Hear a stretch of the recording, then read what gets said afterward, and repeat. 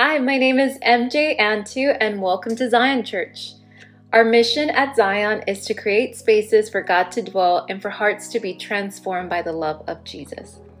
This is why we meet in person every first and third Sunday of every month and online every second and fourth Sunday. You can find our times and locations by going to zionchurch.live. We do this because we believe there's something deeply powerful when we all gather together to lift up the name of Jesus, but also when we meet at homes, break bread, and watch church with our church community. We are creating spaces for God to dwell. If you're looking for a church community or are wanting to take your next steps in your life or feeling led to partner with the mission of Zion, there are two ways to do so. The first one, you can join the Zion launch team. As we continue to engage and serve our community both in person and online, we are needing people like you. Second, you can become a financial supporter. We understand that God has given richly towards us, so it is our privilege to give back to Him so that we can serve others. Every dollar you sow is used to better serve our community. If you're wanting to join the Zion launch team or become a financial supporter, you can go to zionchurch.live/next. On behalf of our entire Zion family, we want to say thank you. All right, let's get ready to hear a powerful message from God today. Hi, I'm Paul Clines. I'm a pastor in Houston, Texas, and I adore APOC and MJ. I've been friends of theirs for a long time, and we had ministered together in Houston years ago, and ever since they've been in California, I've followed them with great affection and admiration for their commitment to the gospel of Jesus Christ and in planting Zion Church. I have loved over the past couple of years hearing the stories about how God is working and moving in your midst. I have a particular affection for Zion Church, not only because I love APOC and MJ and their girls so much, but also my own son, Hayden, was going to Biola, had been going to Biola for a while, and while there had been a part of the Zion Church, and still, even though he's back in Houston for a brief period of time, he still feels very much like he's a part of Zion, and I know he can't wait to be back with you guys again soon. I'm grateful that APOC has honored me so much by giving me the opportunity to speak to you this morning. I'm standing here in the chapel of Houston Trinity United Methodist Church. It's a place where I've been serving for this year, and I'm thrilled to come to you today and offer the message of the gospel of Jesus Christ. You know, the gospel has been around for a long time, since the very beginning of the church. And as long as it has been around, it is something that people have struggled to really capture well. There's always distortions of the gospel. And that's one of the reasons that we have the book in the New Testament called Galatians. It's actually the first letter of the New Testament. A lot of people are confused by that. They think, well, Matthew must be first because it's the first one in the New Testament. But actually, the book of Galatians, historians believe, is the oldest New Testament book. And this letter, written by the Apostle Paul, was written to address the issue of the gospel.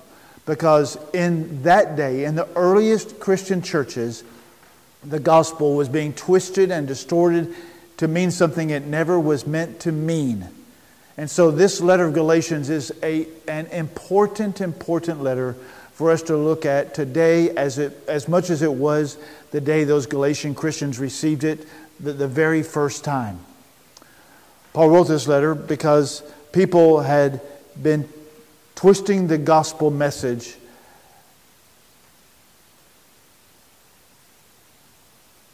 Paul wrote this letter to emphasize the importance of the gospel message.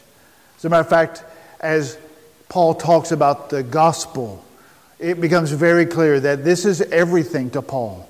It is the starting point of our faith. As a matter of fact, no one can become a Christian without understanding and responding to the gospel. In other words, you don't become a Christian by going to church or having Christian parents or even having a great Christian pastor like you do there at Zion. No, you become a Christian. The only way to become a Christian is by hearing and responding to the gospel message. It is the starting point of our faith. It's also the foundation of our faith. It's the gospel truth is what everything else, all of our other doctrines and theologies and beliefs that we have as Christians, is built on the foundation of the gospel. And so that foundation has to be strong. The gospel is the cornerstone of our faith. And like the cornerstone of a building, if that cornerstone is not strong, then the whole building can collapse. And so our understanding of the gospel itself must be strong, because without it, our entire faith can collapse. Another thing about the gospel, it's not only the starting point, the foundation, and the cornerstone of our faith. The gospel is the unchanging truth of our faith.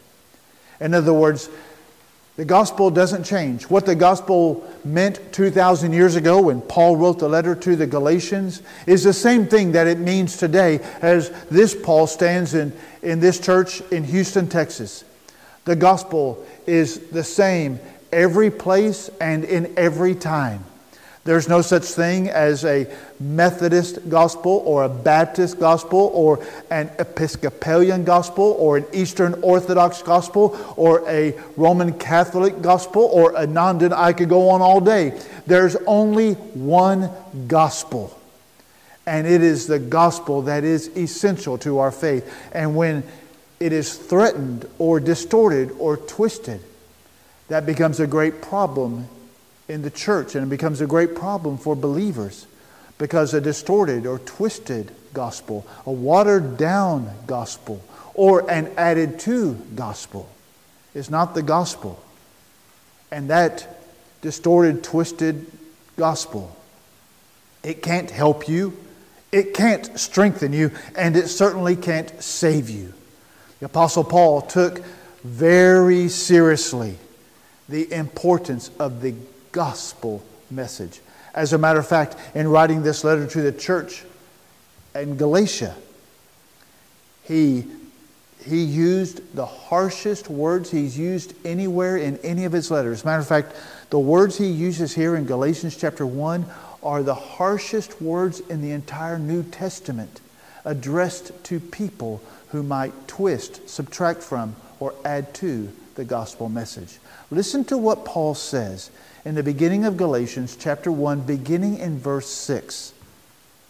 He says, I am amazed that you are so quickly turning away from Him who called you by the grace of Christ and are turning to a different gospel. Not that there is another gospel, but there are some who are troubling you and want to distort the gospel of Christ. But even if we or an angel from heaven should preach to you a gospel contrary to what we have preached to you, a curse be on him. As we have said before, I now say again, if anyone is preaching to you a gospel contrary to what you received, a curse be on him. I mean, Paul's not fooling around here. He is pronouncing a curse on anybody who would twist, distort, subtract from, or add to the gospel. For Paul, the gospel is everything. And here we are 2,000 years later, and people are still struggling with the very essence of the gospel. You visit a dozen, 100 churches today and ask, what is the gospel message? You get as many different answers as there are churches you visit. Look, we have to understand this truth of the gospel message is so essential and core to our faith. We as believers have to be clear about it. And it's not the gospel that this Paul preaches or the Paul that wrote Galatians preaches. It is the gospel that comes through Jesus Christ. Paul himself said, if I preach something other than that gospel, if an angel of heaven preaches something other than that gospel, may they be accursed. What is this gospel message? He expresses it so well in Galatians chapter 1 at the very beginning of his letter, just right out of the gate. This is what he says in verse 3 of chapter 1. He says, "Grace to you and peace from God the Father and our Lord Jesus Christ, who gave Himself for our sins to rescue us from this present evil age, according to the will of our God and Father. To Him be the glory forever and ever. Amen." Now let me break that down just a little bit. Because this word gospel is a word that has come to mean many different things to people over time. Just the word gospel itself. As a matter of fact, in our culture today, not just in the church, but even outside the church, if somebody says something they want you to know they really mean it, they'll say, "Hey, this is the gospel truth. You can count on this." And so the gospel in modern culture has come to mean something that you can really believe in. Well, the gospel is something you can believe in, but it means more than just it's the truth. It is the content of the gospel message that makes it the gospel. Even in the church, we use this word different ways. Some people say that, their favorite music is gospel music. And there's great gospel music out there. But then there's also a whole other genre of music that's called gospel songs. And you have to pay attention here, because gospel music and gospel songs are not the same thing. And there's gospel churches, and then there's full gospel churches, and they're not the same thing. And people will say, "Hey, I've got a gospel message for you." But that gospel message may have nothing to do with the content of the gospel. Look, the gospel is what the gospel is today is what it was 2,000 years ago. We have to be so clear about this message. Otherwise, it can lead to what happened in the church in Galatia. It could lead to churches dividing, arguing over these essential matters. Paul wants to put a stop to this divisiveness over the question of what is the gospel. The gospel, the word itself, gospel, is really not an English word. It's a transliteration of an ancient word. The New Testament was originally written in the Greek language. And gospel comes from a Greek word that was transliterated into Latin, then into Old English, and then the word we use today in our English language today is gospel, but it comes from a Greek word that doesn't sound anything like gospel. The Greek word is the Greek word euangelion, which I know is a mouthful, but it's really, euangelion is really simply two Greek words mashed together. The first word is eu, which is the Greek word for good. Like at a funeral, somebody might give a eulogy, which is the Greek for good word. Eu is the Greek word for good. And angelion is the Greek word for message or news or announcement. Like an angel is a messenger of God. Angelion means message, news, or announcement. And so euangelion, mash those two words together, and you have good news or a good message. And in the ancient world, where we first came to understand the gospel message, the word euangelion, good news, wasn't a Christian word or a religious word at all. It really was like a royal announcement. It was a very particular kind of good news. Not just your run-of-the-day average good news like, "Hey, I didn't get a speeding ticket today," or "Hey, I didn't fall down a flight of stairs today." I mean, I suppose that's good news, but it's not really euangelion. It's a kind of royal announcement that would be reserved for a special type of good news. Often in the ancient world used when a nation or group of people had been conquered by another nation. And the conquering nation, the leader or king of the conquering nation, would send his people out throughout the now conquered nation. The conquering nation would send an messengers out throughout the entire conquered nation, sometimes with trumpets, sometimes with gongs, and they would go to every village and city in the now conquered nation to announce, Evangelion, you have a new king, and now you must submit to this new king. That was the Evangelion, the royal announcement that there is a new king that we would submit to. In the New Testament, the gospel is the announcement that there is a new king. Again, let me read again what Paul writes in Galatians chapter 1, verse 3. Grace to you and peace from God, the Father of our Lord Jesus Christ, who gave Himself for our sins to rescue us from this present age, from this present evil age, according to the will of our God and Father.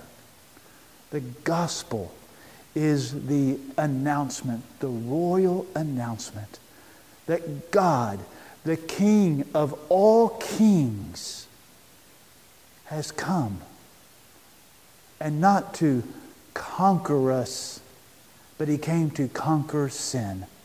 He gave His life. He died on the cross to deliver us from this present evil age.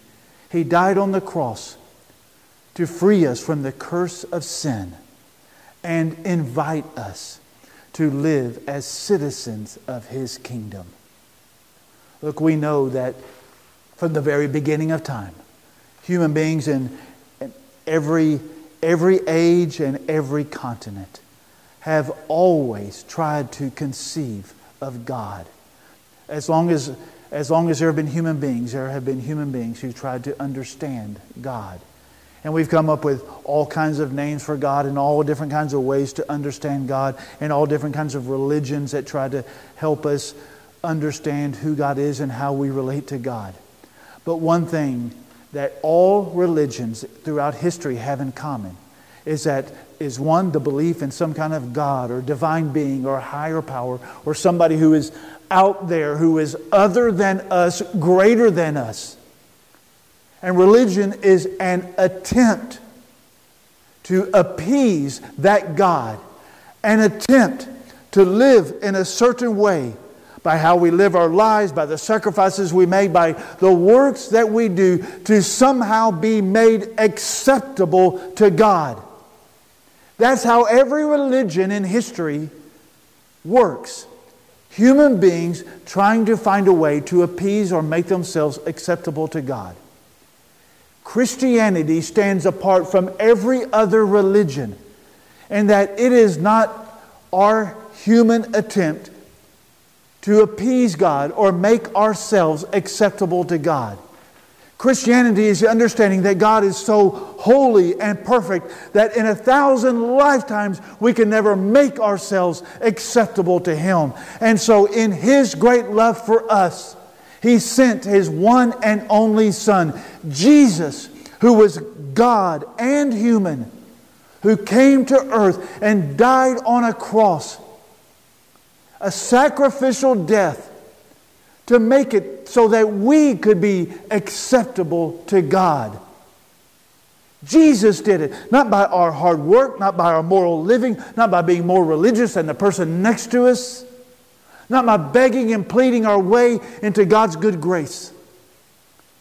But the message of the gospel is that God sent His one and only Son to earth so that whosoever would believe in Him, put their faith and trust and confidence in Him, He gives us the right to be called children of God, where we could live with Him in this world and the world to come forever.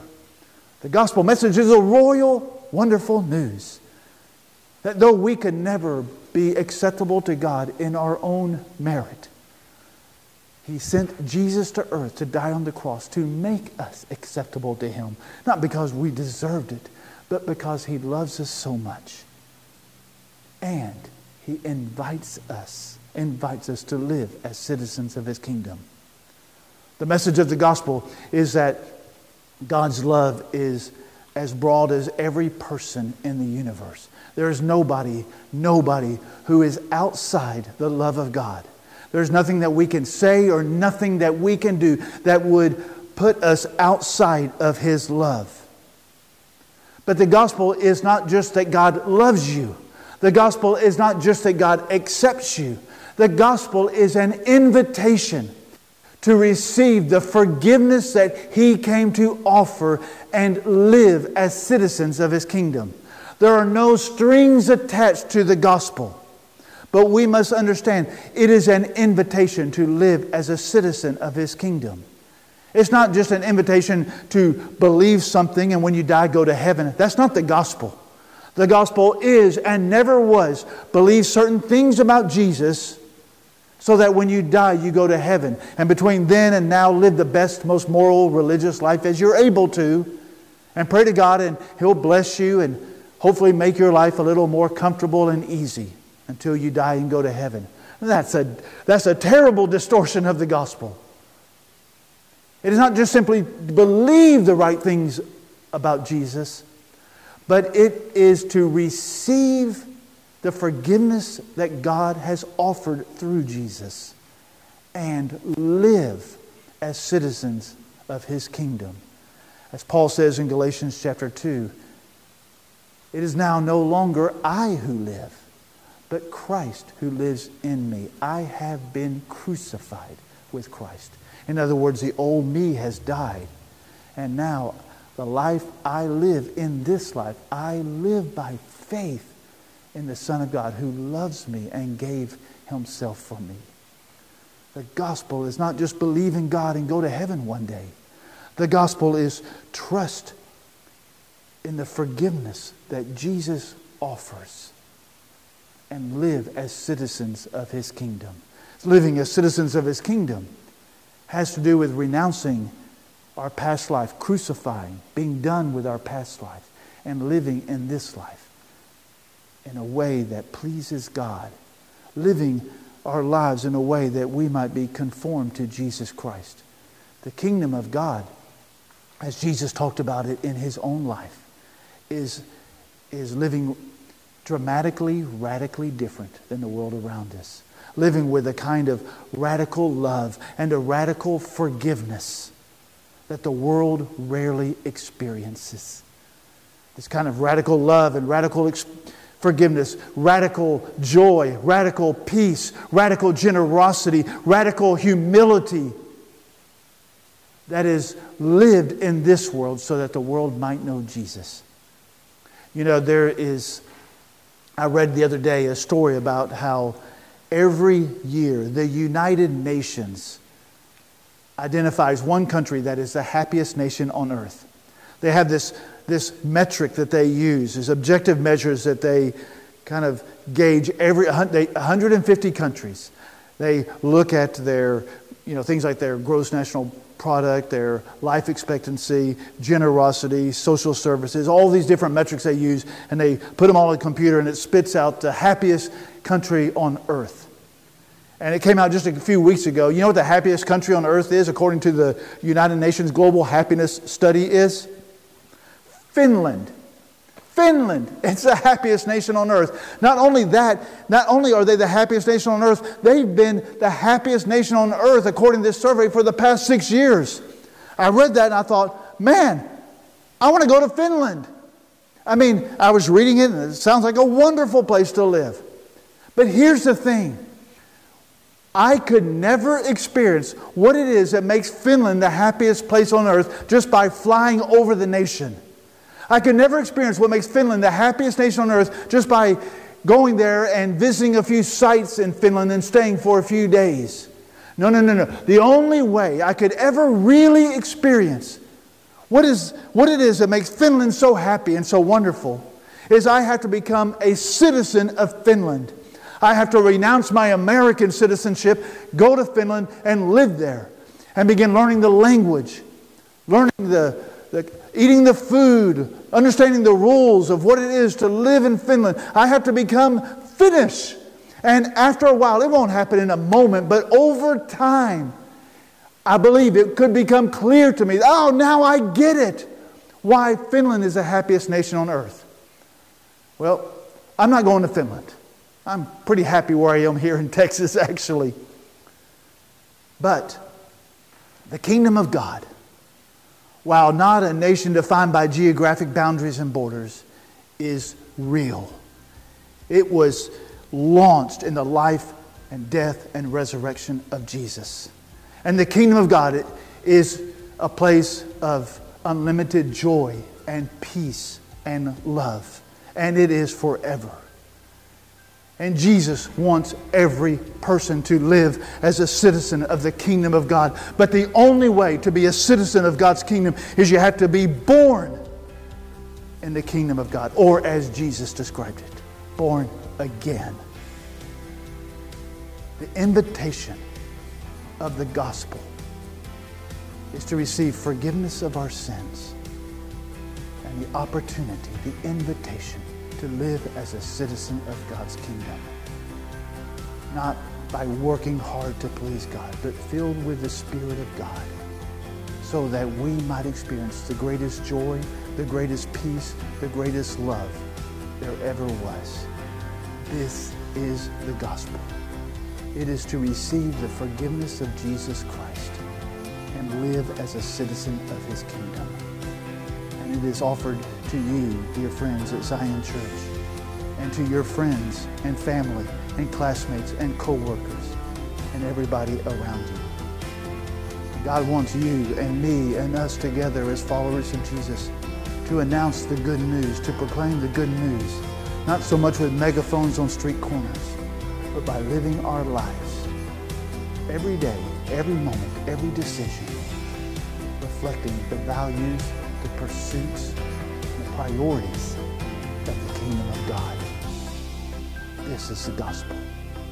God, the King of all kings, sent His Son Jesus to earth to die on the cross so that we might be freed from the curse of sin and inviting us to live as citizens of His kingdom. I pray that you discover the greatness of the kingdom of God by embracing this beautiful truth that is the gospel.